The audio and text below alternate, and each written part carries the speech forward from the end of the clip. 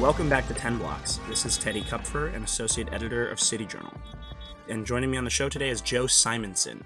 Joe is a friend of mine, a senior investigative reporter at the Washington Free Beacon, and he's been all over the country in recent weeks reporting on various House, Senate, and gubernatorial races.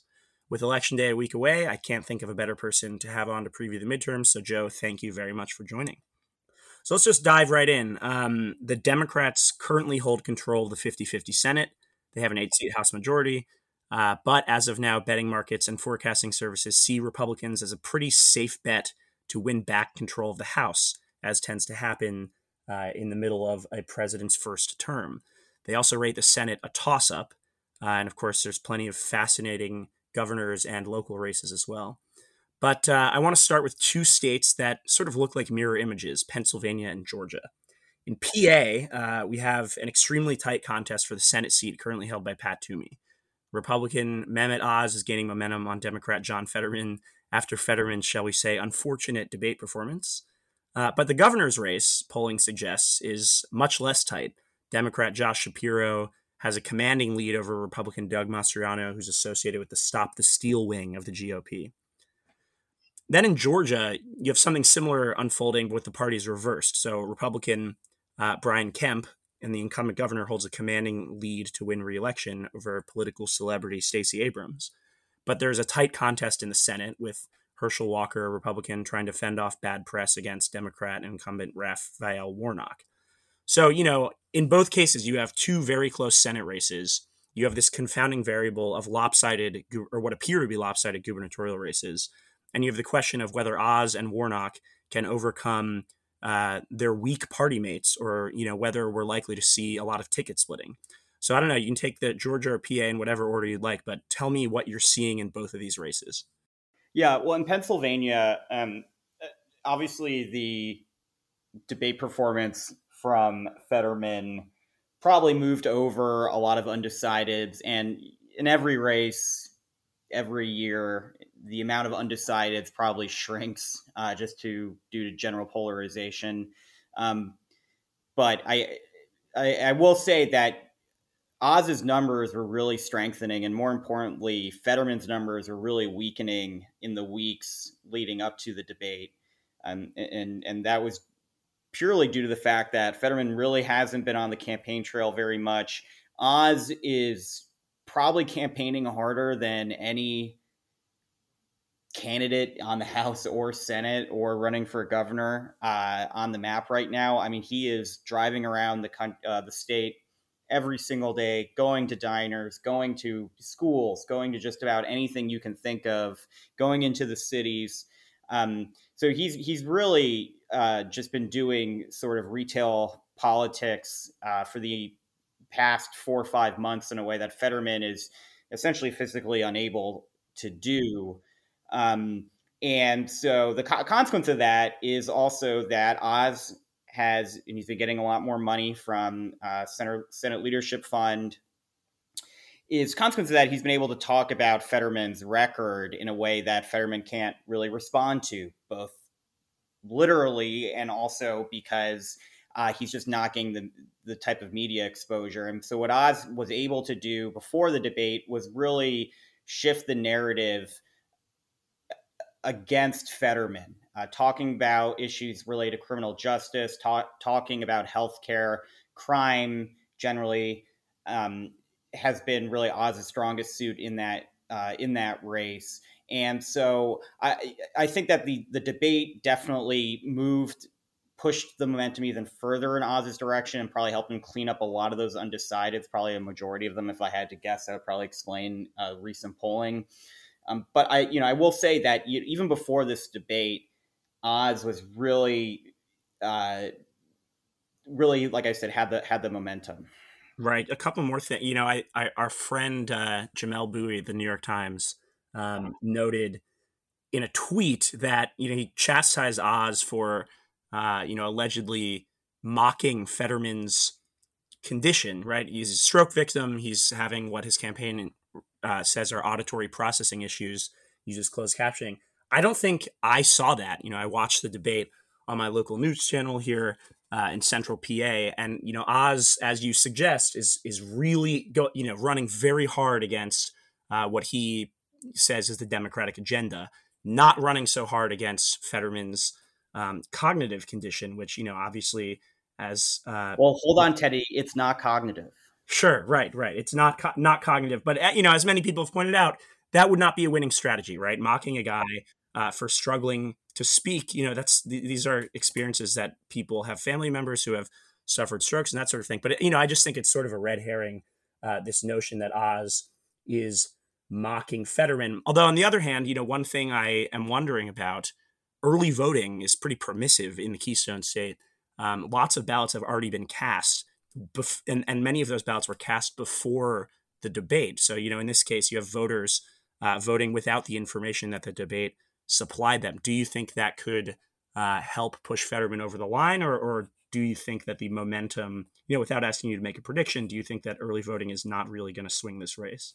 Yeah, Pennsylvania's been weird. I haven't been able to find a lot of good, reliable info on early voting, and most people who work in consulting or who are kind of like data junkies on this stuff, which I am not, usually tend to say don't really pay so much attention to early voting. Obviously, early voting is going to be down in an off year.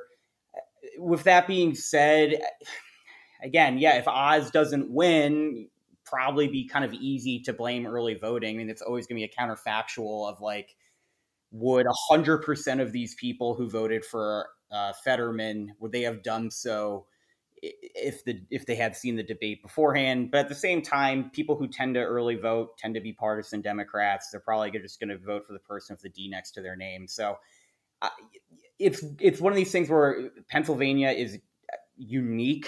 I think from just my impression of, I can't seem to find any good reliable analysis on it. And again, like I said, people usually caution from looking at early voting in any race, and it didn't really tell us anything in 2020 either. I mean, these races were so close, and as we saw in 2020, early voting didn't really help Democrats at all in terms of turnout.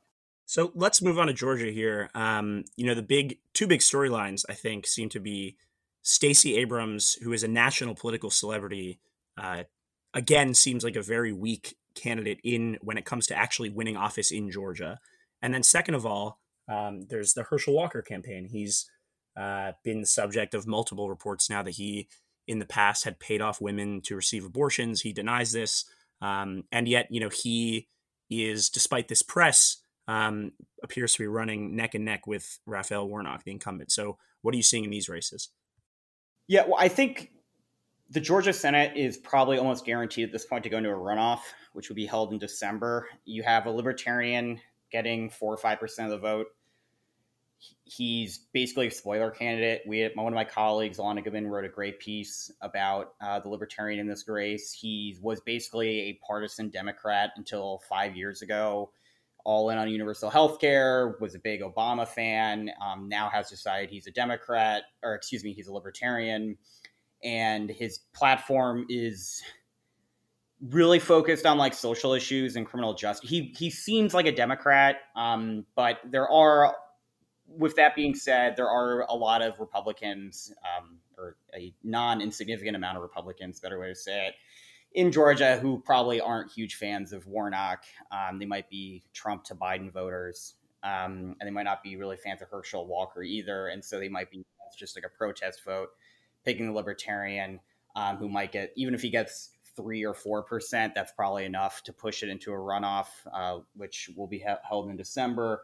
So it's really hard to say right now where that race is going, because what happens on election day might not actually make that big of a difference. We saw that again in 2020 in the runoffs after the presidential race. It's going to be very close. I don't see either candidate getting 50% on election day right now. But if there was going to be someone who got 50%, I probably would give that I would probably give those odds to Herschel Walker, just because, as you mentioned, Abrams is running so far behind the incumbent. I'm trying to blank on his name.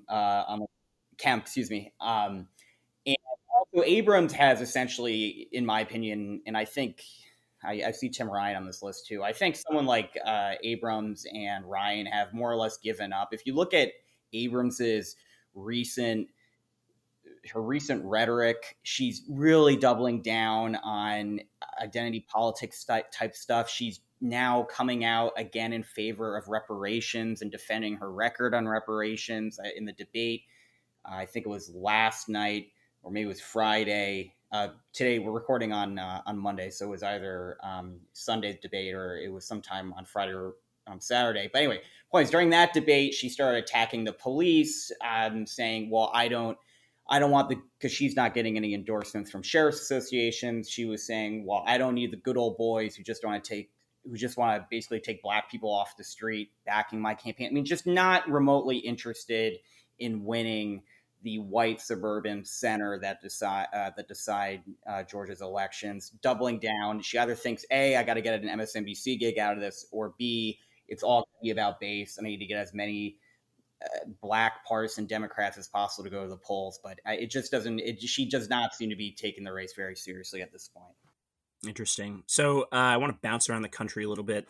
The Ohio Senate race, Republican J.D. Vance running against Democrat Tim Ryan. This is one that Democrats had identified as a possible surprise pickup earlier in the cycle. You know, Ryan fashions himself a moderate Democrat. J.D. Vance, the author of Hillbilly Elegy, of course, an investor backed by the entrepreneur Peter Thiel. It looks like he has consolidated his support, and he is ultimately going to win. The 538 polling average has him up 2 percentage points, 46.8 to 44.8. What are some of the lessons of this race? You know, why were Democrats so optimistic in the first place, and why does it appear they're going to fall short?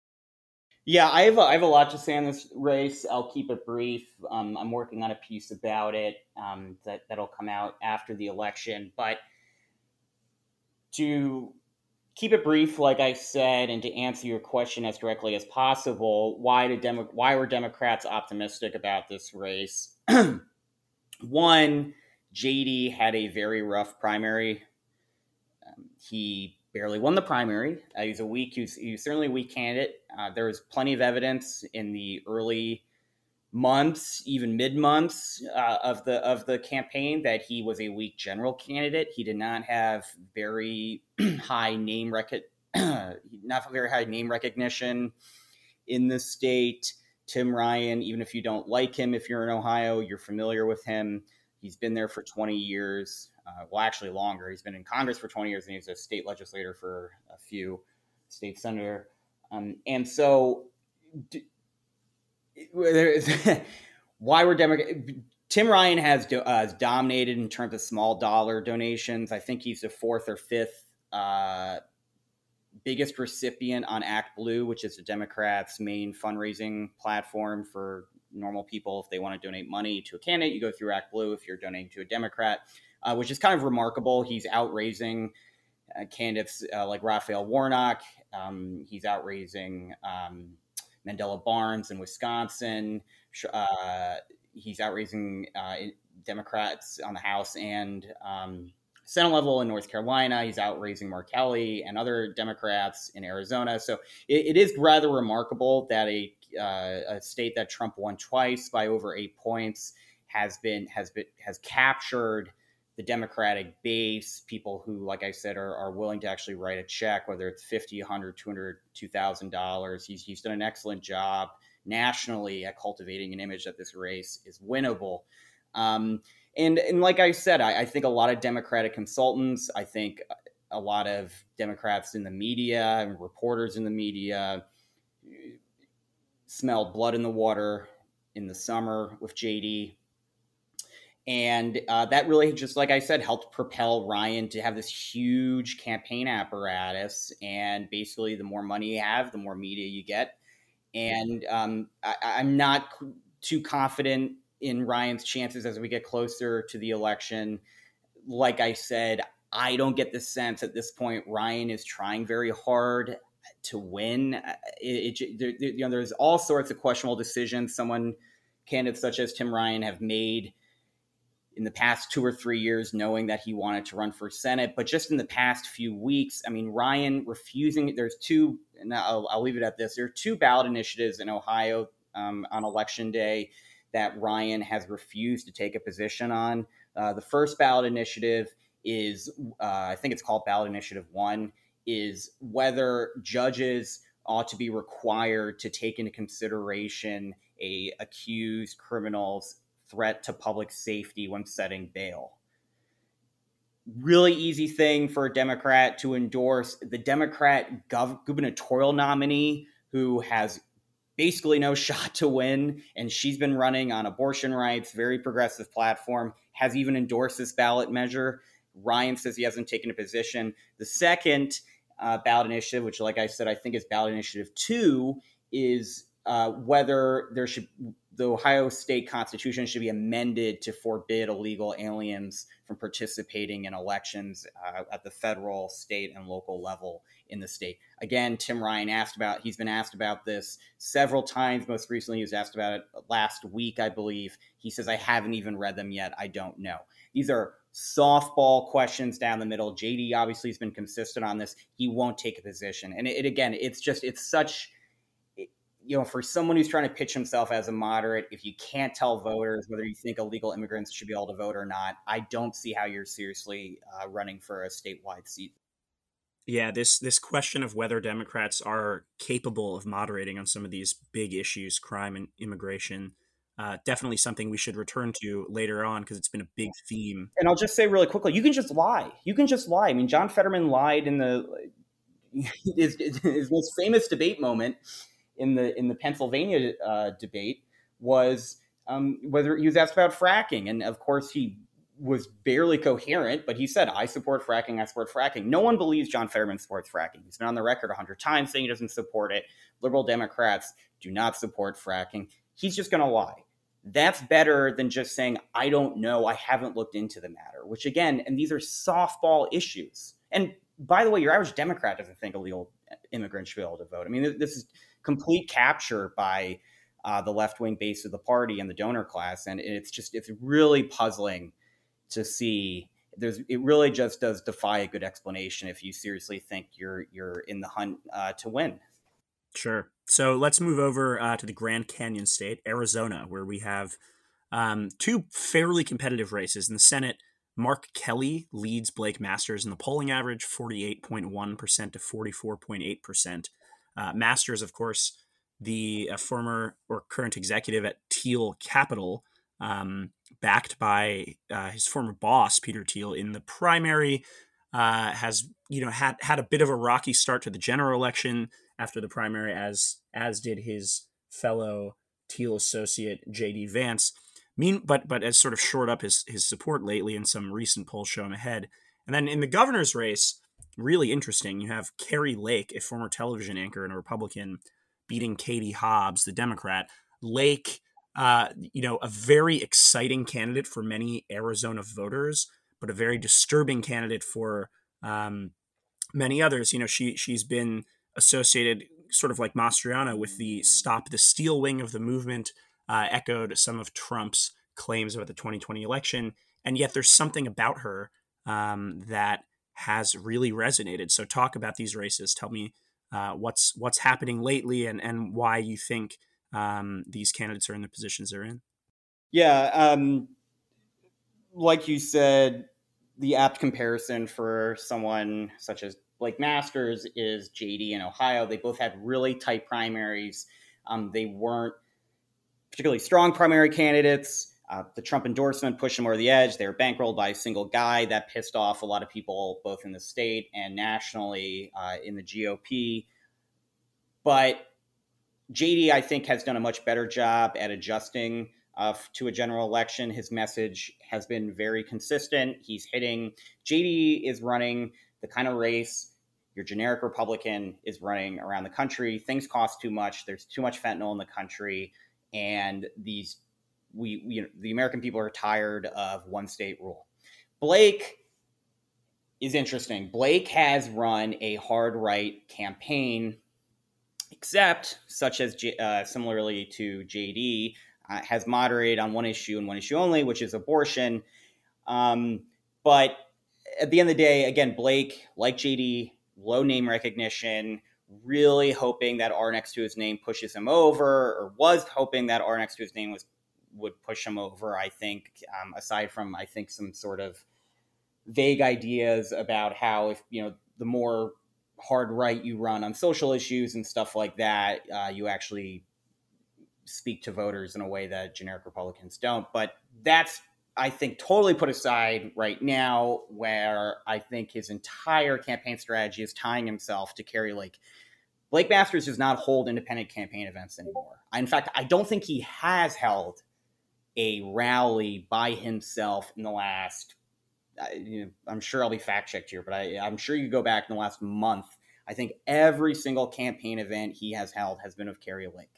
Why? Kari Lake is a complete juggernaut that I think we're going to be talking about Kari Lake for a very long time after this race. She is absolutely annihilating her opponent, Katie Hobbs, who is very weak, and is taking full advantage of that. And Kari also is tying herself to Blake. I think at the end of the day, Kari Lake wants to be seen as someone who pulled Blake across the finish line. And so the polls are tightening. I think that's basically Republican voters are coming home. Most polling shows Mark Kelly holding a slight lead. I think at the end of the day, this entire race is going to come down to whether Kari Lake can pull him over the edge, because Blake does not want to be seen as Blake Masters. Blake wants to be seen as Kari Lake's running mate and a Republican, a generic Republican.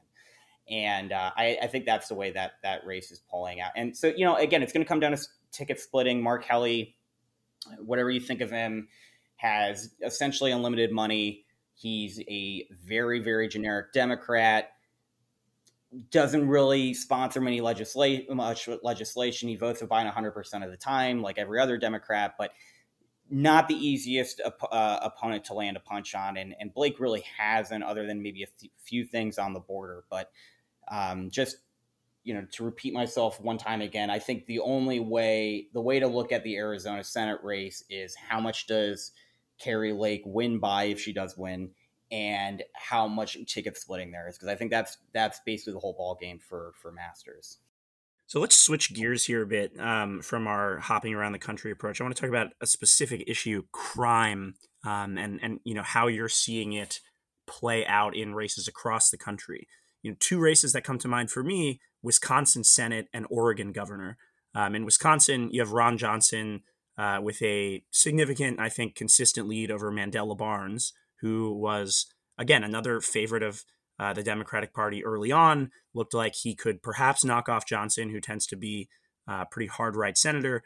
But he's been absolutely killed by his advocacy for defunding the police in 2020. His participation in what was called in many quarters the racial reckoning has really come back to hurt him, it appears, in the state. Meanwhile, in Oregon, where Portland, largest city in the state, was ground zero for some of the disorder that we saw in the wake of those protests and riots, the governor's race is really tight. Republican Christine Drazan is challenging Democrat Tina Kotek, and Portland voters, meanwhile, are considering a ballot initiative to remake their system of government. There's all sorts of surprising results in these two states that I think it's fair to say are significantly or substantially influenced by voters just not regarding Democrats as serious on crime. So you don't have to stick to these two states. Just tell me a little bit about how you're seeing this issue affect races across the country. Yeah, crime, I think, honestly, the GOP really found its footing on the issue following the Dobbs decision. They were clearly talking about it beforehand. Dobbs kind of put a pause on GOP messaging for a few weeks, if not a month. Every candidate, especially, really hurt Republicans most, I think, at the House level, because you just had a bunch of people who are new to politics who have been saying they were pro-life and a state legislator for years, but then suddenly, oh, you want to be sent to D.C. So you want to ban abortion? So I think for about 2 or 3 weeks, close to a month,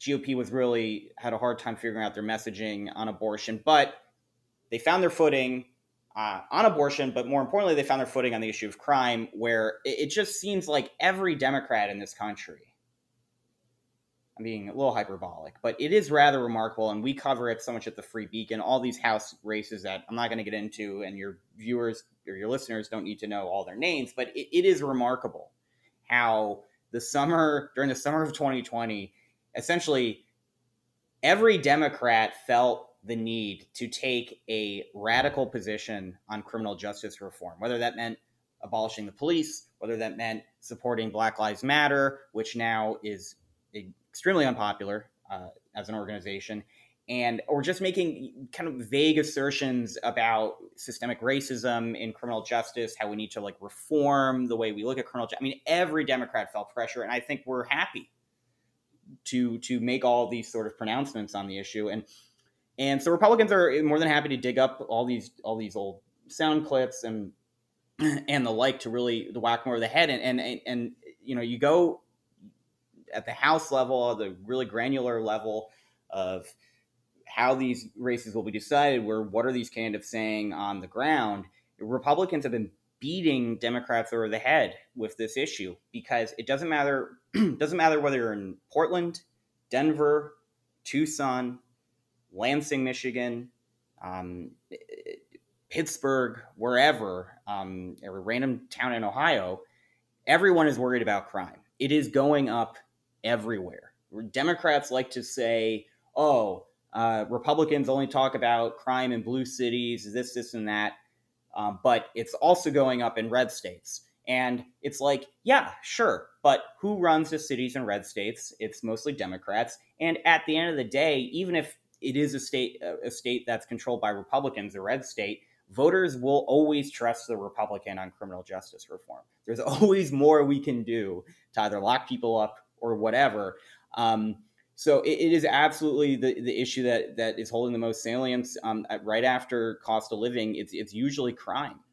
And so you take Wisconsin, for example, Mandela Barnes, Democrats really saw Ron Johnson as the prime pickup there, which I always think is interesting because Ron John is really a fascinating political creature. He was first elected in 2010 during a GOP wave, reelected in 2016, outperformed Trump in 2016. The SLF, all major GOP donors, cut off Ron in the final months of that Senate campaign, ends up winning, gives a big middle finger to the establishment, and like I said, outruns Trump, arguably pulls Trump across the finish line. And now, again, all the Democrats thought he was the target, but the race is tight. But I think Ron John, he's really good at retail politicking. Voters there trust him, and Democrats basically nominated this guy, Mandela Barnes. Again, he's lieutenant governor, but it was a coronation. He did not face the real primary. And suddenly no one was going to hit him from the right in the Democratic primary. And now, because he was untested in that primary, he's got this huge record that is just turning off these suburban voters in the state. A couple more issues. I think both of us think the Republican position on abortion rights had been a lag electorally, after Dobbs, which you mentioned, results in a Kansas referendum to the state constitution, a New York special election in a representative House district, seemed to suggest that voters were punishing Republicans for what they viewed as an extreme stance on abortion. And yet that seems to have subsided recently. So is it that Republicans have found their messaging, as I think you suggested a little earlier on? Is it that the critique of the Republican stance was a little overblown? Or is it just that, inflation, crime, cost of living, these types of issues are ultimately what people are voting on and caring about right now? Yeah, I think it's a combination of all the above. I'm probably in the minority here, where I think that the Dobbs decision, which overturned Roe v. Wade, actually really did set back Republicans momentarily. I think a lot of the momentum we're seeing in polling, and again, to the extent you can trust polls, but it's the only information we really have right now.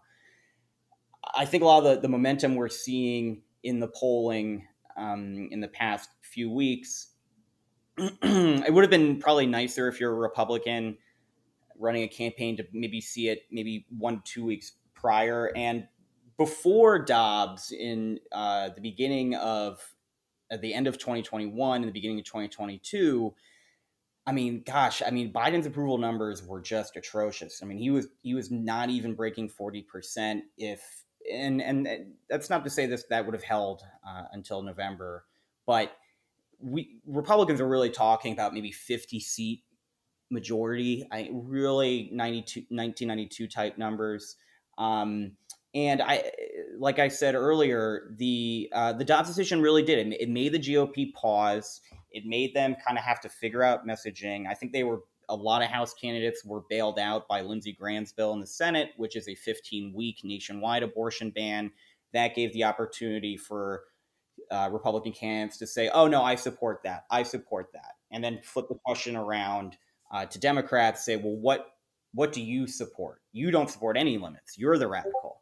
And also, as an extension of that pause, it really did mean that SLF and also the CLF Congressional Leadership Fund, which is the GOP big money pack, had to sort of rethink where they were going to spend money. So they started having to spend money to candidates that were really either incumbents who suddenly looked a little bit more vulnerable. Don Bacon in Nebraska is one I'm thinking of. Nebraska 2 had to start spending money to him. He was now on the defensive.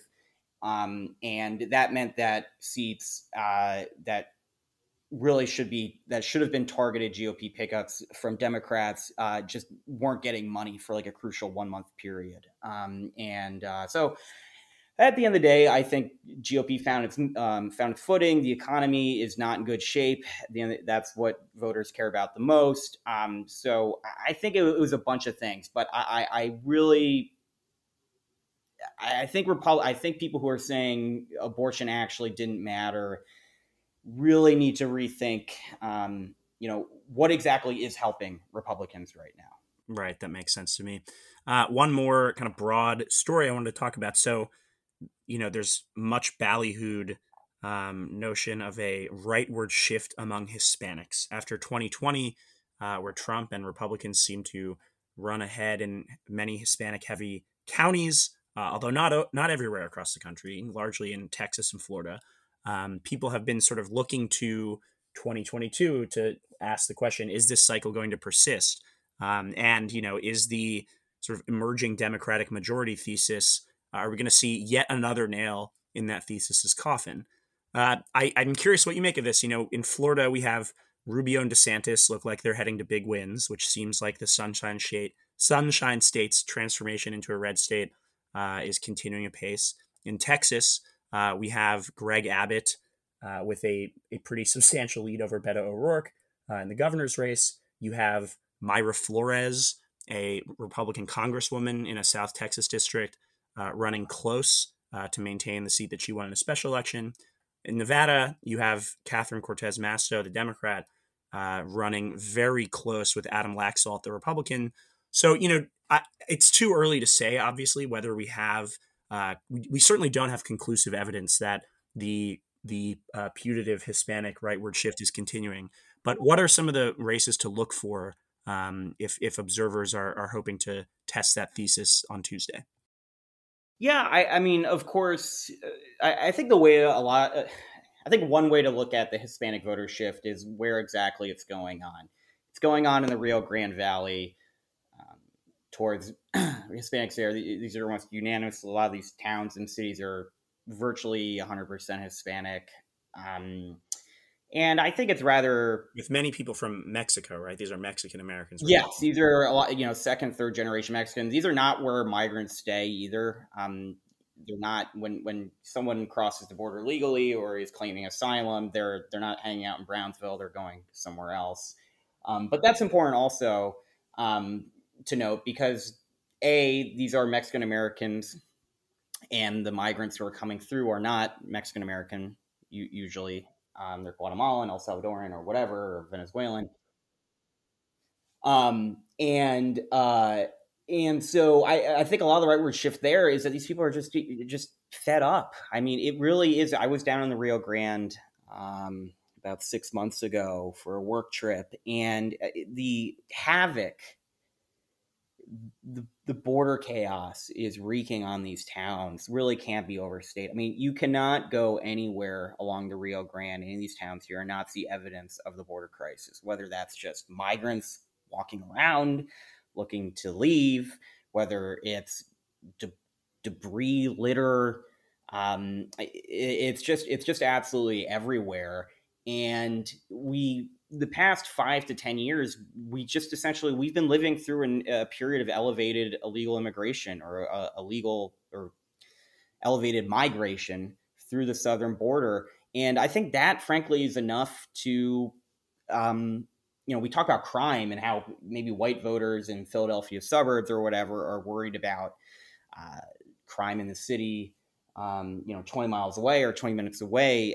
Down there, it's a fact of everyday life. You have smugglers, you have drugs running through, you have just all sorts of frankly, like I said, chaos. And so I think that alone kind of explains it. And yeah, there are these kind of like macro trends. The economy's not very good and all that, and it's hard to be a Democrat right now. But I think that explains a lot of it. And Nevada as well. I think Nevada is a little bit different of a situation. Why would Laxalt maybe be doing so well if Hispanics there? Well, it could be sort of this general trend of Hispanics moving rightward. But also, if you look at Nevada, I think Nevada has the worst inflation in the country. I think food prices have gone up the most there. I think rents have gone up the most there. I think gas is some of the most expensive in the country there. So at the end of the day, if you're a Hispanic voter, which makes up an increasingly larger share of voters in Nevada, you're tired of Democratic leadership, and they don't have good answers. Democrats do not have good answers on this. So I think a lot of it, I think the simplest explanation is usually the best one. Um, and it really, you have to look state by state, district by district, to look at why Hispanics are moving rightward. Now, it is true, obviously, nationwide in 2020, it did. Hispanic and immigrants did move rightward. But I think when analyzing specific races, you should probably mostly pay attention to the issues facing that state or district. Sure, and always good advice. So, before we close, I want to ask you: are there any other races that we mentioned today that you're eyeing? I know you've been in Michigan recently, reporting on some of the contests there. We didn't get to New York gubernatorial race where Lee Zeldin is running close. North Carolina Senate. Any or all or none of these. What else are you going to be watching Tuesday night? Yeah, I mean, I think the big one is on election night. Start looking at um, what the results are in the Northeast. Jahana Hayes, who's an incumbent in Connecticut, she's facing a very, very tough reelection race against from George Logan, who's a black Republican. I believe that's a CT5. Very impressive guy. Could be the first time in, I think, 20 years that Connecticut elects a Republican to go to the House. And then also in Rhode Island, Alan Fung, really impressive guy. Kind of a funny pitch from him. He was a mayor of a smallish town city in Rhode Island. He's running against this guy named Seth Magaziner. And Magaziner is kind of this, he's very wealthy, white guy who, again, didn't really have much of a primary, was more of a coronation because his family's been there for a long time and he worked for the governor. And he's being challenged, like I said, by Alan Fung, whose entire central pitch is just essentially like, I'm a moderate. I don't really think of myself as like a Republican or a Democrat. I guess I'm a Republican because like I'm kind of a business guy and like they seem most effective in getting things done. But, you're someone like and he's a moderate on abortion. He's not like a MAGA guy, although he did compliment Trump on the economy. And so if you're someone like Magaziner, you just don't have a message right now when the economy is in bad shape. It's kind of remarkable in these districts how much a normie Republican, how much damage they can really do. I mean, there's just nothing. It's really hard to stick anything against someone like that, and that's, I think, the same dynamic you're seeing in Connecticut as well. So if those two flip, and the GOP, NRCC, National Republican Congressional Committee is pretty bullish on those chances. If those flip relatively handily, I think Republicans will probably have a very good night. All right. Joe Simonson, thank you very much. Last question. Give me give me a number for the Senate, the balance of the Senate at the end of the night. No, I'm just kidding. I'm not going to ask you to do that. Listeners, don't forget to check out Joe's reporting for the Washington Free Beacon. His writing on the City Journal website as well is at city-journal.org. We will link to his author pages in the description. You can also find City Journal on Twitter at City Journal, on Instagram at cityjournal_MI, and you can find Joe on Twitter at Says Simonson. And as always, if you like what you heard on the podcast, give us a 5-star rating on iTunes. Joe, thanks for coming on the show. Thank you, Teddy. Thanks for joining us for the weekly 10 Blocks podcast featuring urban policy and cultural commentary with City Journal editors, contributors, and special guests.